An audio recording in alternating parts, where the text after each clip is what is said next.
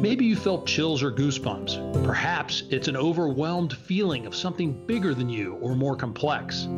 Whatever the feeling, God put the response in your soul as a reminder of His presence, power, and glory. It's called awe, and He wants to remind us of it every day in many ways.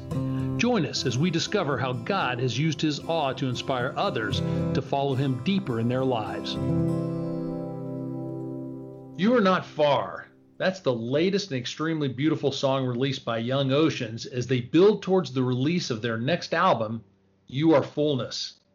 Today we have with us Eric Marshall, who is the front man for the group, a singer, songwriter, plays keyboards, guitar, does the production, but he'll be the first to tell you how talented the group is, which is true, as you can easily hear from listening to them.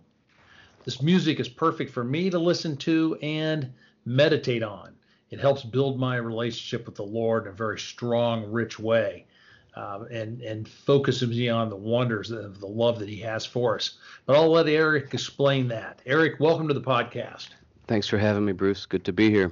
Hey, no, thank you. Just why don't we start off by you telling me, how did you hit this album and this song? You're releasing just a couple of off the beginning, and you've released You Are Not Far. How did you hit this point? Sure. Well, yeah, we spent the last several months making this record, and I had in mind that it was going to come out this summer, but everything takes longer than you want in the creative world, especially during COVID.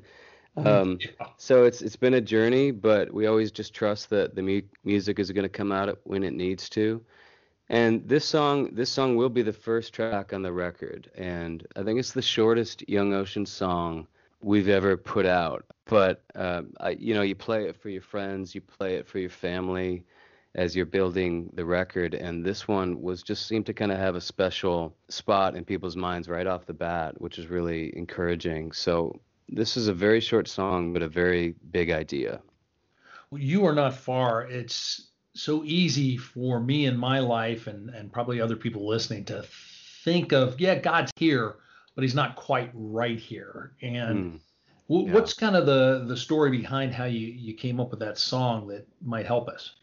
For me, it's always so good to always go back to Scripture as a scaffolding for songwriting, especially really church music, which can be a kind of a fearful thing to put words in people's mouths and to lead people in worship. You just want to make sure that what you're saying is true and trusted and right. So this phrase is directly from Paul's speech to the Athenians in Acts 17, where he confronts them, but he confronts them so lovingly, I think. He doesn't berate them or put them down for their way of life. Remember, these are not Jewish people that he's speaking to, and they don't have any of the background that the Jewish people would. But he says, look, I see all these idols in your midst, but I want to tell you that God is not something that you can make. But I will tell you that He is right here. He's right here for every one of us to seek and this amazing phrase, and perhaps be found, which is kind of weird, but kind of beautiful. In other words, it seems to be somehow up to us to seek this God of the universe, which is really kind of frightening in a way, but also somehow incredibly comforting. He goes on to say, He's actually not far from any one of us. And then he quotes one of their own poets, and he says, in Him you live and move and breathe and have your being, which is the verse of our song, You Are Not Far. So these are not new ideas at all. They're very ancient and they're very primal, but it's something that I think, particularly in the modern noisy world, we need to be reminded that God Himself said through Jesus that I will never leave you nor forsake you to the end of the age. And all we need to do is turn in our spirit and say, Lord, I need you. Yeah. This is almost an example of Paul demonstrating how to fish. Exactly. Yeah. I mean, it's just, he appeals to just the very basic ideas of creature under creator. And no one is exempt from that categorization. You know what I mean? In a world where we all want to be in the right category, guess what? We're a lot more alike than you think when you think in those terms. We're all children of God.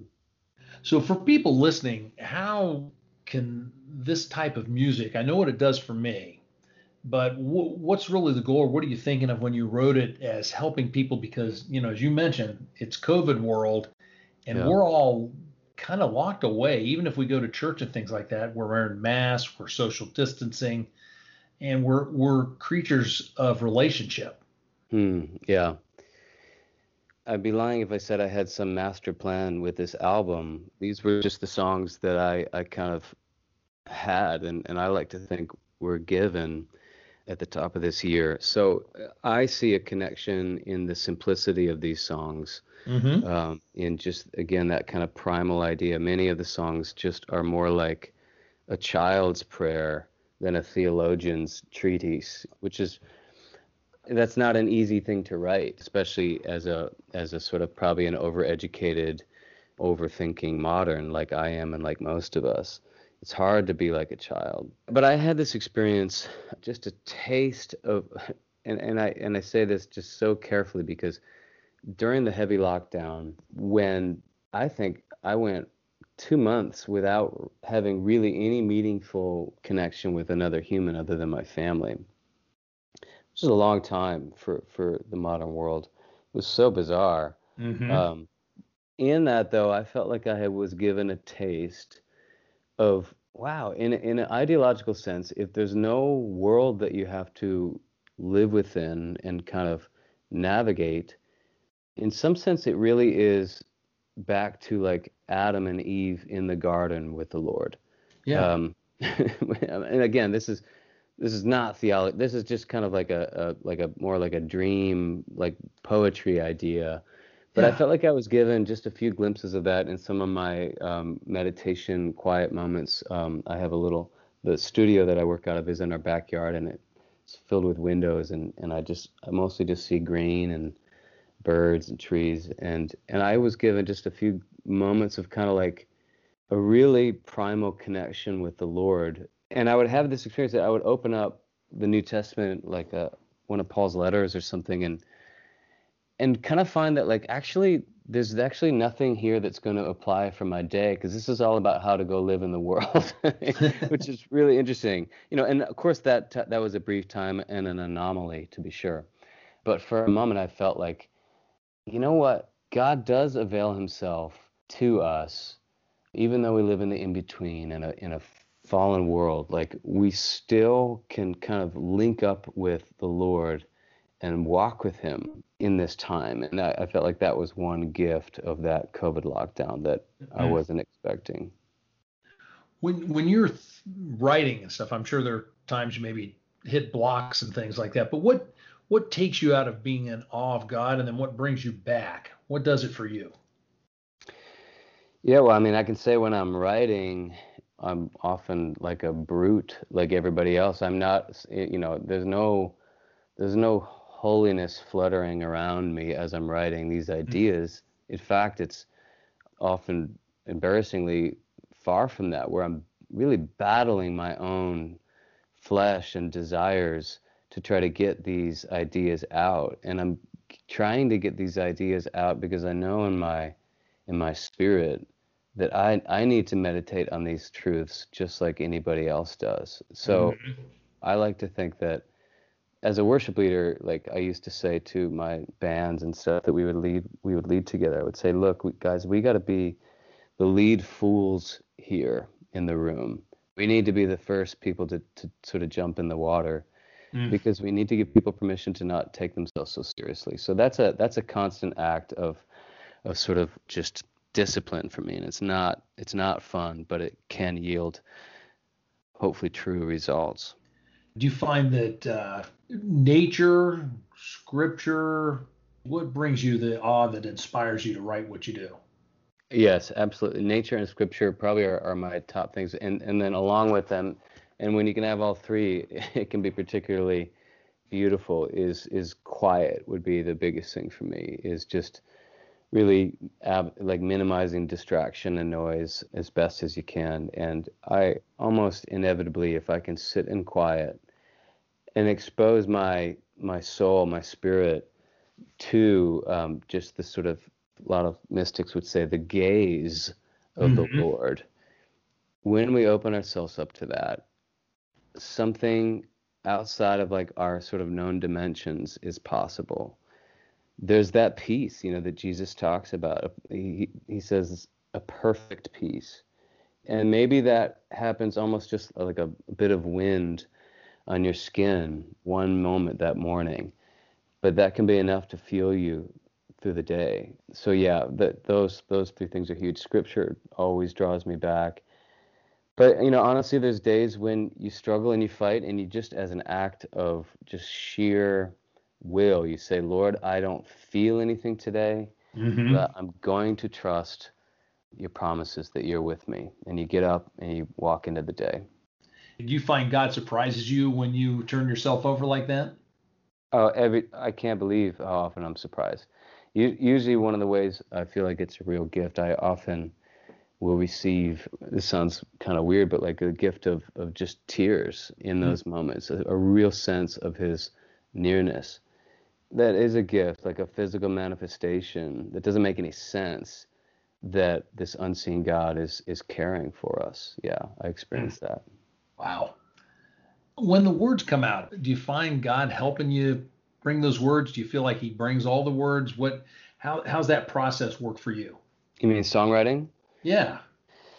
Man, it's sometimes it's elegant and instantaneous, and you just laugh and you know that was a gift.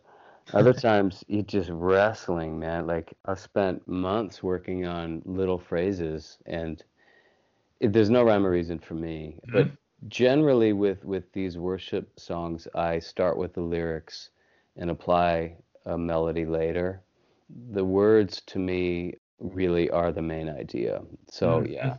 Yeah, and I try to sort of like kind of tune my senses as best as I can. I ask them to be tuned in a way like that if this phrase or this idea isn't fully like true or fully honest, then help me to just kill it. So Yeah. that's a battle though. I'm sure you write a lot. Like it's amazing how the lengths we'll go subconsciously to not even be honest with ourselves in our writing. It's hilarious. That is so true. I was looking at one of your other songs on this. I think it's Heaven All Around. Yeah. And I noticed that, and I thought that personally, I think this is cool, and I'll tell you why. But your wording then goes into, we know that thou art God. I know that I am thine.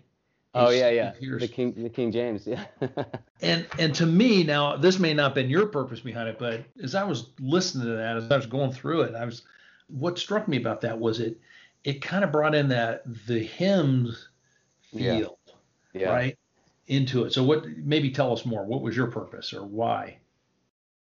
The first batch of songs that we put out were much more along those lines of like had that feeling of old hymnody, and I love hymns. I was drawn to that style of writing probably not out of some theological purpose, but just there was something about those classic songs that just had a weight to them. And I'm a sucker for history and anything that's old.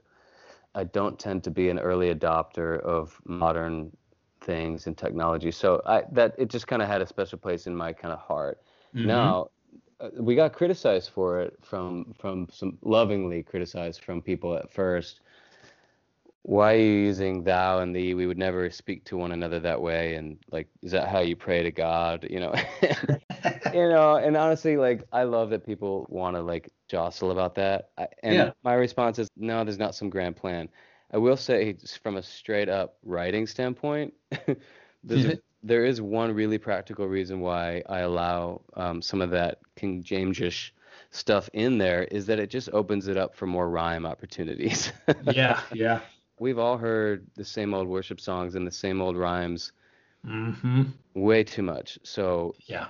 as broad as the English language is, I'm afraid that worship language can tend to be a little bit narrow. So I want to just expand it as best I can.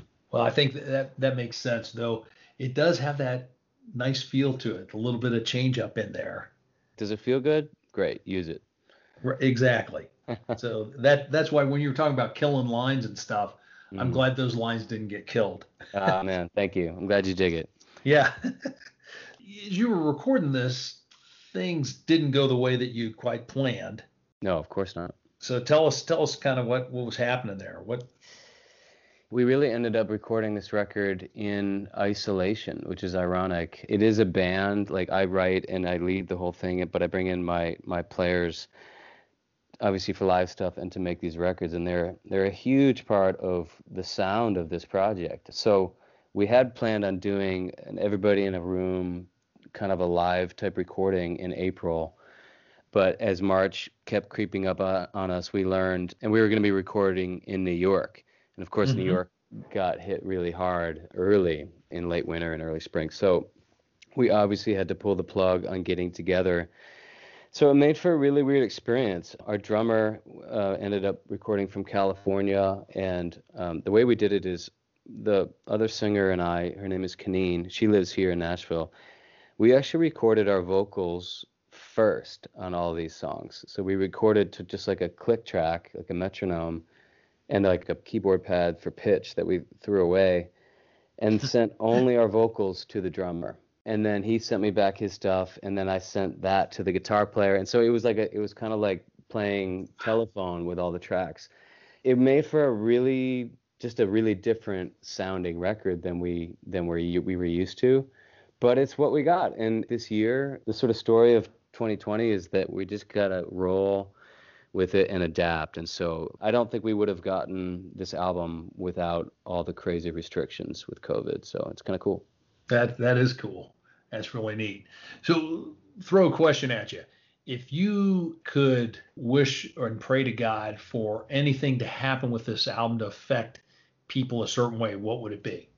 Probably like everybody else, I've experienced a pretty unhealthy dose of anxiety and sleeplessness over these Hmm. months.